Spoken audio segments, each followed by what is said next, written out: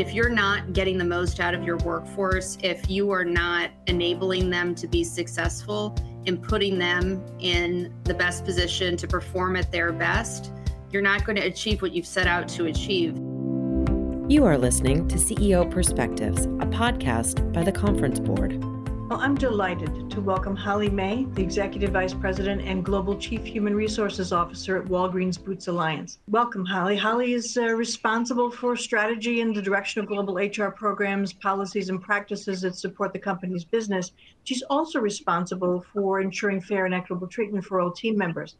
And uniquely, in many ways, she also leads the environmental, social, and governance function for Walgreens Boots Alliance. And most recently, Holly served as the global CHRO for Abercrombie & Fitch. She managed all aspects of HR and ESG efforts across the company. She previously worked for Starbucks as Senior Vice President of Global Talent Rewards and Service Delivery. And prior to her time at Starbucks, Holly served in HR leadership roles with increasing responsibility at ING, Voya Financial, and Visa. So without further ado, I'm just so excited to welcome you today, Holly, to talk about neurodiverse hiring and bringing one's authentic self to work. Welcome. Thank you. Very happy to be here. Was there anything about that rather impressive but short bio that I just shared that you wanted to embellish on, and maybe talk a little bit about how that journey led you to the role you have at Walgreens today?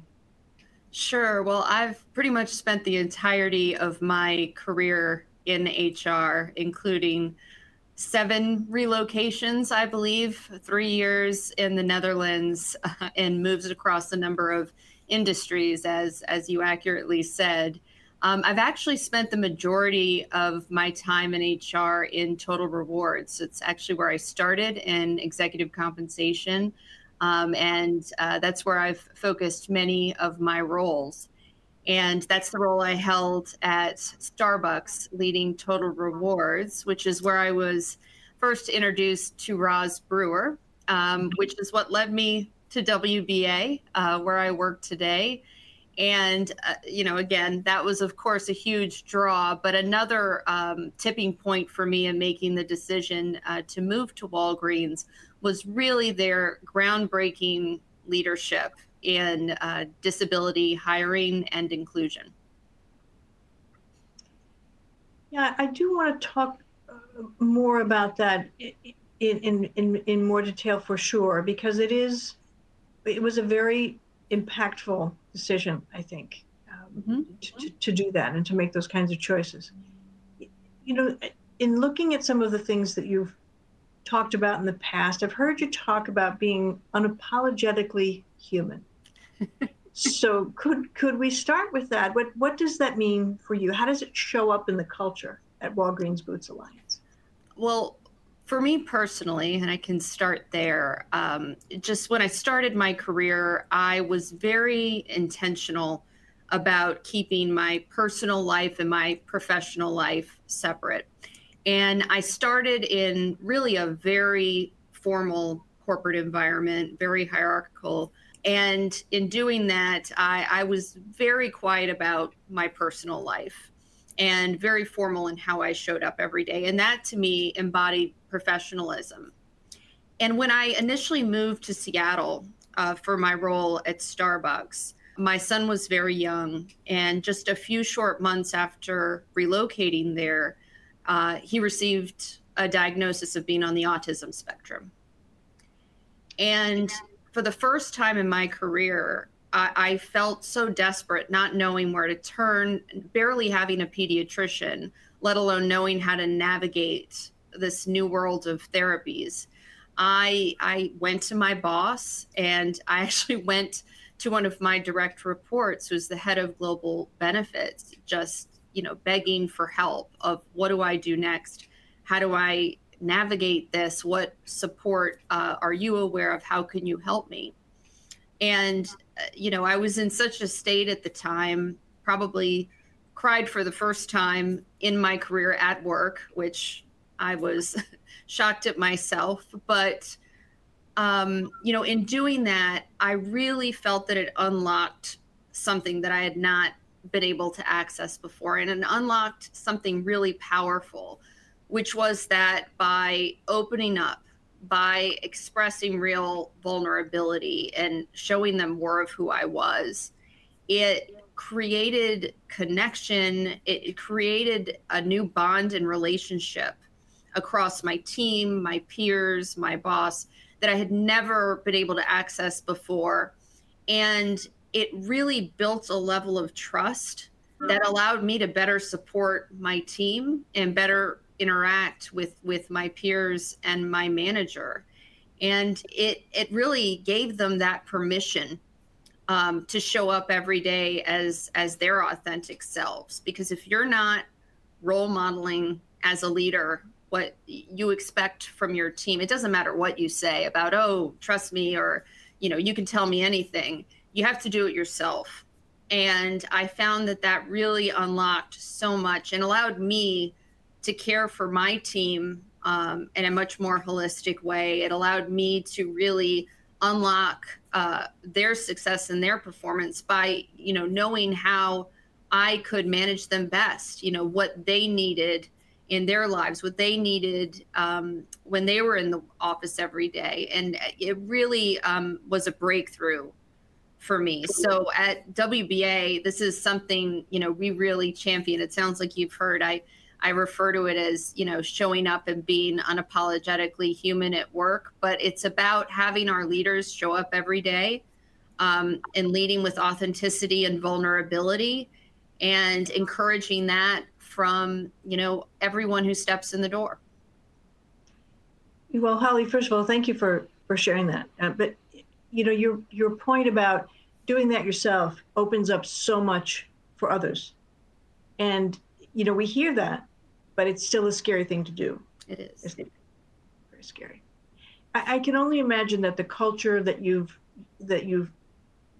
built and embellishing upon at Walgreens, really, the word spreads. People, I think, are attracted to a culture, or to your example earlier, about the commitments made to a variety of things. How does this approach play itself out as you look to attract talent, and how do you use this as a retention tool where people can see, no matter how I show up, I've got a long career possibility here?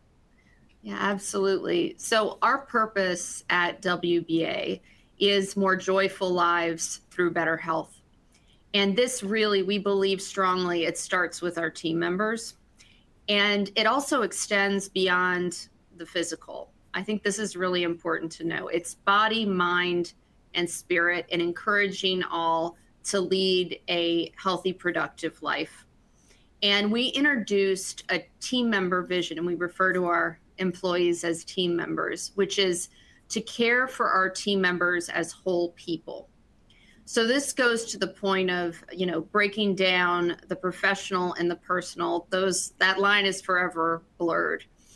And nurturing them as well as their families beyond the workplace. And we want them to feel supported as their authentic selves. And that includes, having the programs in place, the tools, the resources, as well as making sure that our managers are trained in how to show up every day and lead. So long before the pandemic, I know we've always offered a very strong suite of benefits, really anchored in our EAP, but we've since expanded these offerings. And in May of last year, we introduced Be Well Connected, which is our program to support our team members and their families through mental health and well-being offerings. So that program is actually a trio of platforms. We have our EAP, which is part of that, where we offer 5 free mental health counseling sessions. We have a Journey Live, and we also have Indie Flicks, which produces short mental health related films to raise awareness on mental health issues. And all 3 are offered to our team members and their immediate family members. So this was really about focusing on the comprehensive health of our employees.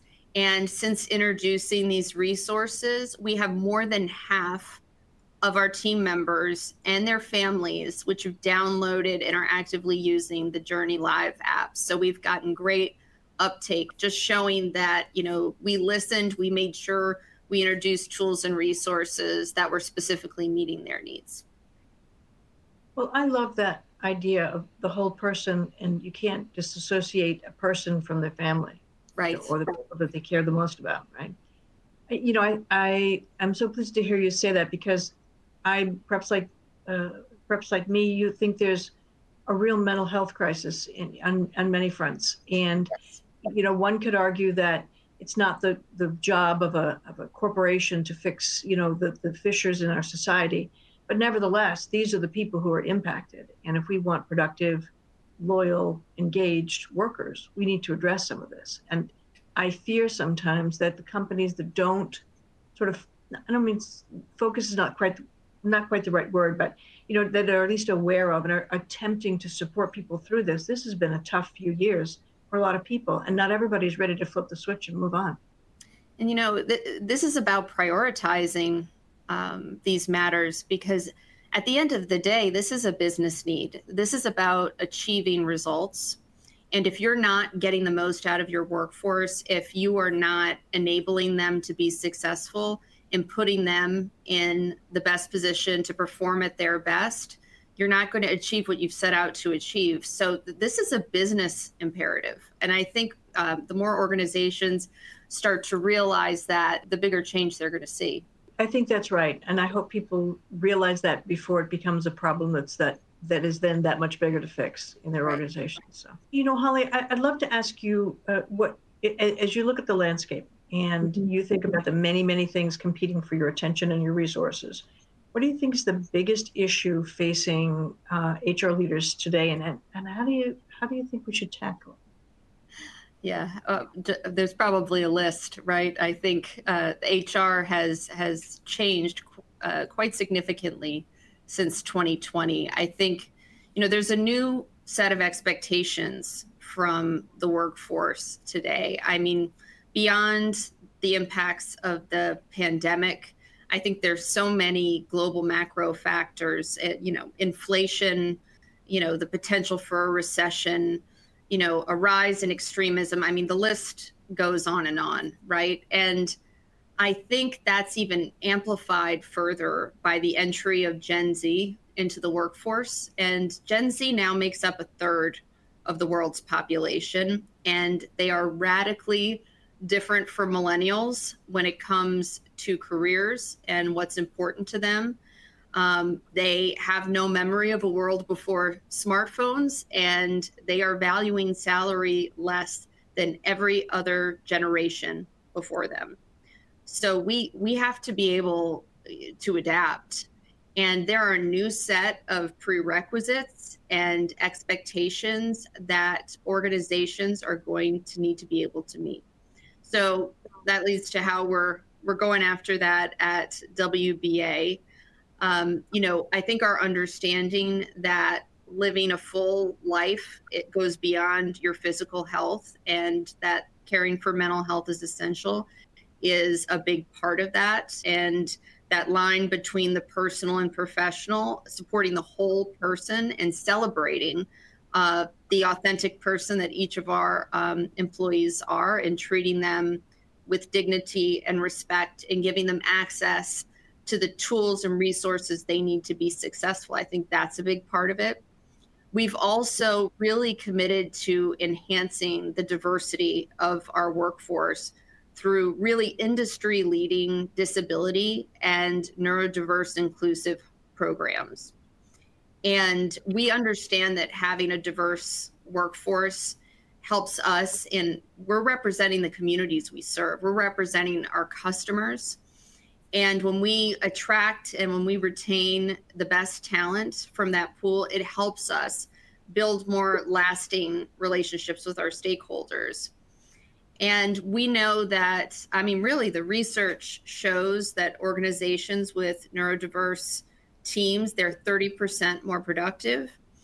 And it also boosts team morale.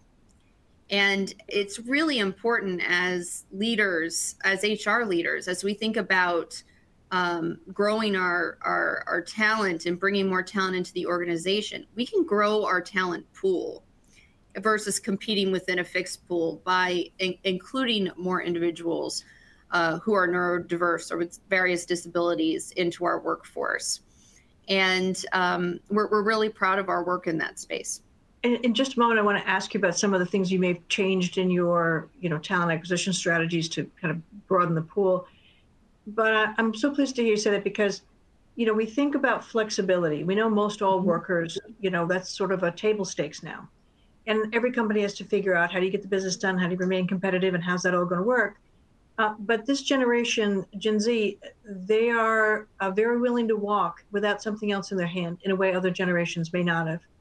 And when you think about the flexibility enables so many people with disabilities or oftentimes remote workers who were women who had child care or elder care or significant other care responsibilities that fell on their shoulders, or people who were people of color or other underrepresented groups, the level of microaggressions and whatnot in the workplace. I mean, it was a panacea. I hate to say that coming out of a pandemic. I don't mean that way, but it was a godsend in some ways for many people who really, truly liked the remote work.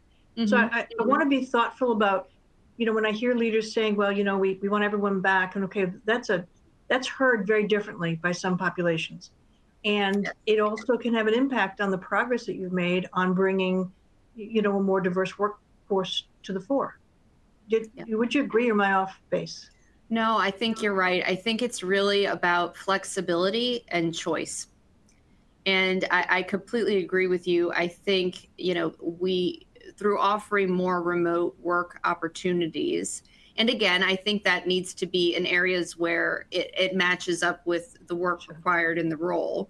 But by offering those, you are expanding your talent pool. You are expanding your ability to bring in individuals who might not be able to come into the office 5 days a week. And I agree with you. I think there's a large percentage of that population that could be working mothers, individuals who are not able to travel, or individuals who don't feel as comfortable being in the office every day. So I think your points are right. So Holly, can you speak for a little bit about some of the programs, the initiatives that you have in place at Walgreens that really promote these kinds of hiring practices and really expands the pool?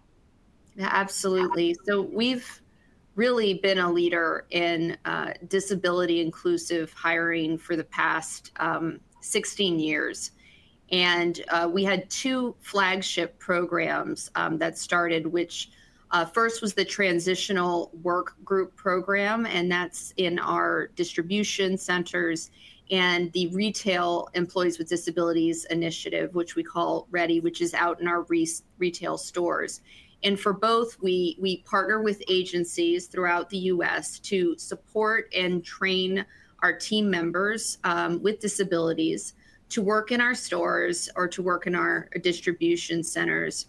And this year, in fact, we made the decision, and this is a great example of really merging the worlds of ESG, DEI, and some of the more core HR functions, bringing those together. But we added a representation goal to our bonus, our short-term incentive plan, our bonus plan for people with disabilities across all levels of the company in terms of participation.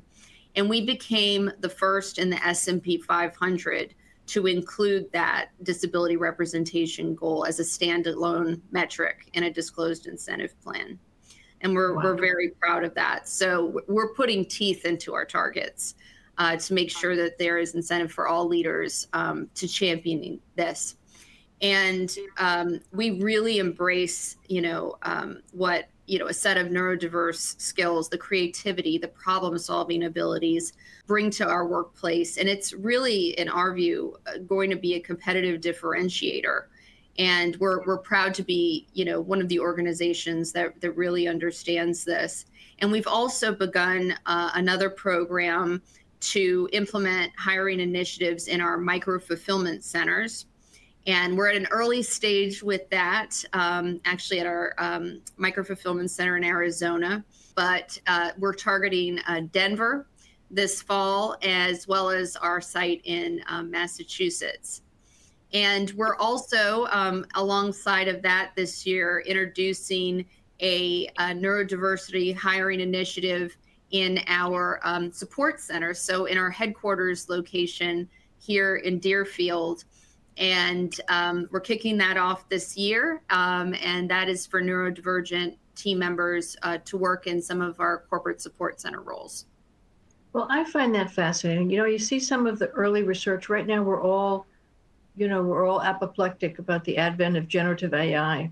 Mm-hmm. And of course, AI has been in the workplace for quite a while. Thank you very much. But, looking at the possibilities and also the frightening pieces of this, and I think every company is kind of sorting through what does this mean to us and all that. But what I have been hearing is companies are often looking for the kind of skills that neurodiverse talent can bring to the table in terms of, especially in this new arena. I wondered if you had an opinion on that.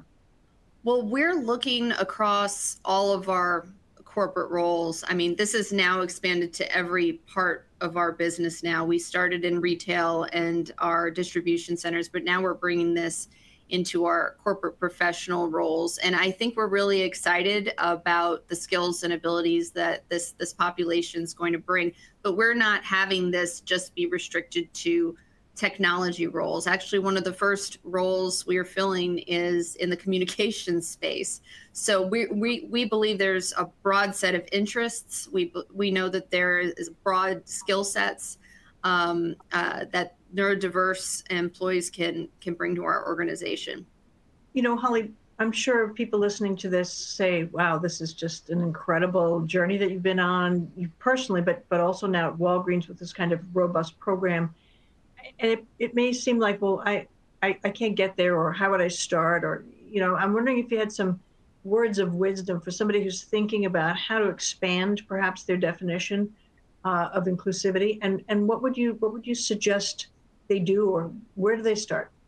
Yes, I think creating an inclusive environment is really the first step, because of course you don't want to hire a number of individuals into your organization and then have them leave the next day. So I think making sure that environment, the culture you've created internally, is one that is inclusive. And we actually at Walgreens offer a 2-hour training on disability awareness and etiquette during higher orientations for all of our new supply chain members, as an example, for our TWG program. And as a leader in disability inclusion, we have always been proud of opening our doors for other companies to help them setting up their models. We actually have an inclusion university, and I would encourage other companies to participate in this, where you can come out and spend a few days with us and we can teach you the model, show you how to set it up. We go through our curriculum, we teach leadership skills, and we tour our building so you can learn hands-on about the opportunities we offer individuals with disabilities here at Walgreens. Well, I think that's terrific. I mean, not only are you looking to better the lives of your employees and the communities you serve, but also others in our profession who are looking to get, a good running start here. I think that's terrific. Well, Holly, as I hear your journey, which is a little different from that of many. Everybody has a unique story, and everybody has their own challenges and the ways that they've chosen to deal with them.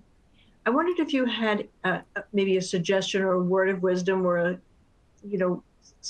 lesson learned for somebody who's maybe a couple of steps away from being, in a role like yours, and they're thinking, they're looking at you and others and saying, how do I get there? What's the one or two things that I might be able to do that position me to be better ready when the opportunity presents itself? That's a good question. Be curious. Something I have done throughout my career, and something that's kind of a key tenet in my life, is to always take opportunities when they're provided to me. And that could be, taking on a project in an area that I'm unfamiliar with. Be curious to learn, ask questions, be a student at all times, and, don't let opportunities pass you by. I mean, I will tell you, early in my career, I think this was actually when I was an intern before I even started as a full-time employee. I I was brought into the internal audit area, and I learned how to make process flow charts and design key controls for SOX compliance. And I am telling you, those skills still serve me well today when I'm dealing with our audit department. So it's all of these various things, grasp onto things that interest you. It doesn't have to be, looking at a very specific ladder to move forward in your career, but learn laterally. I think if there's one piece of advice that I would give that has always served me well, it's that. Be curious. It's actually one of our values here at Walgreens as well. Well, it sounds like you found a place with which you truly align. Yes. Yes. That I is think definitely true. I love your point. I think there's something to be said for being a perpetual learner, because the world we inhabit today is not at all like what it has been. And I'm sure it's going to be very different from what will be. And so being able to sort of see those things, but having a curiosity about you that helps you think through things differently. It's probably a great life skill, whether or not it's this profession or something else. But well, Holly, I have so enjoyed our conversation today, and I want to thank you for not only the model that you are for others in this space in particular, but also for sharing your personal journey. And I learned a lot. And thank you. Thank you so much for joining us today. Of course. It was great conversation. Great meeting you. You have been listening to CEO Perspectives, a podcast by the Conference Board.